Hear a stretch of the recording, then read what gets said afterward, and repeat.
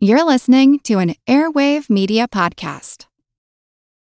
For the ones who work hard to ensure their crew can always go the extra mile, and the ones who get in early so everyone can go home on time, there's Grainger, offering professional-grade supplies backed by product experts so you can quickly and easily find what you need.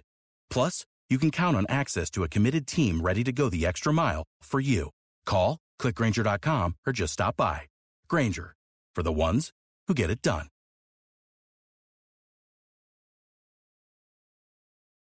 Here's a program from our archives. This season, cherry blossoms are blooming in Japan and elsewhere around the world.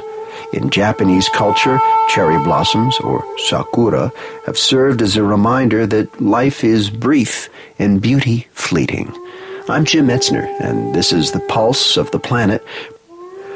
Kazuo Kodama is Counselor for Public Affairs at the Japanese Embassy in Washington, D.C. I think in Japan, we very much cherish a deep sense of melancholy in the presence of the ephemeral, the sense of uncertainty or transitoriness, which is represented by the sakura flowers at the height of its beauty for a very short period of time.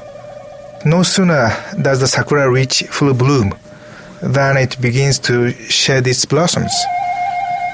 When I look at the flowering cherry blossoms, I always feel a sheer beauty of the flower itself, and at the same time, inherently I feel this will not last long. And this is a fact of life, and especially in the olden Japan, at the time of wars and the battles among the clans fighting each other, samurai warrior, when they look at the flower, they may think, tomorrow I will not be able to enjoy it. So this sort of melancholiness and also joy of looking a full bloom flowers, I think, do coexist. This archival program is part of our 30th anniversary celebration. If you want to hear more, check out our podcast. I'm Jim Metzner, and this is The Pulse of the Planet.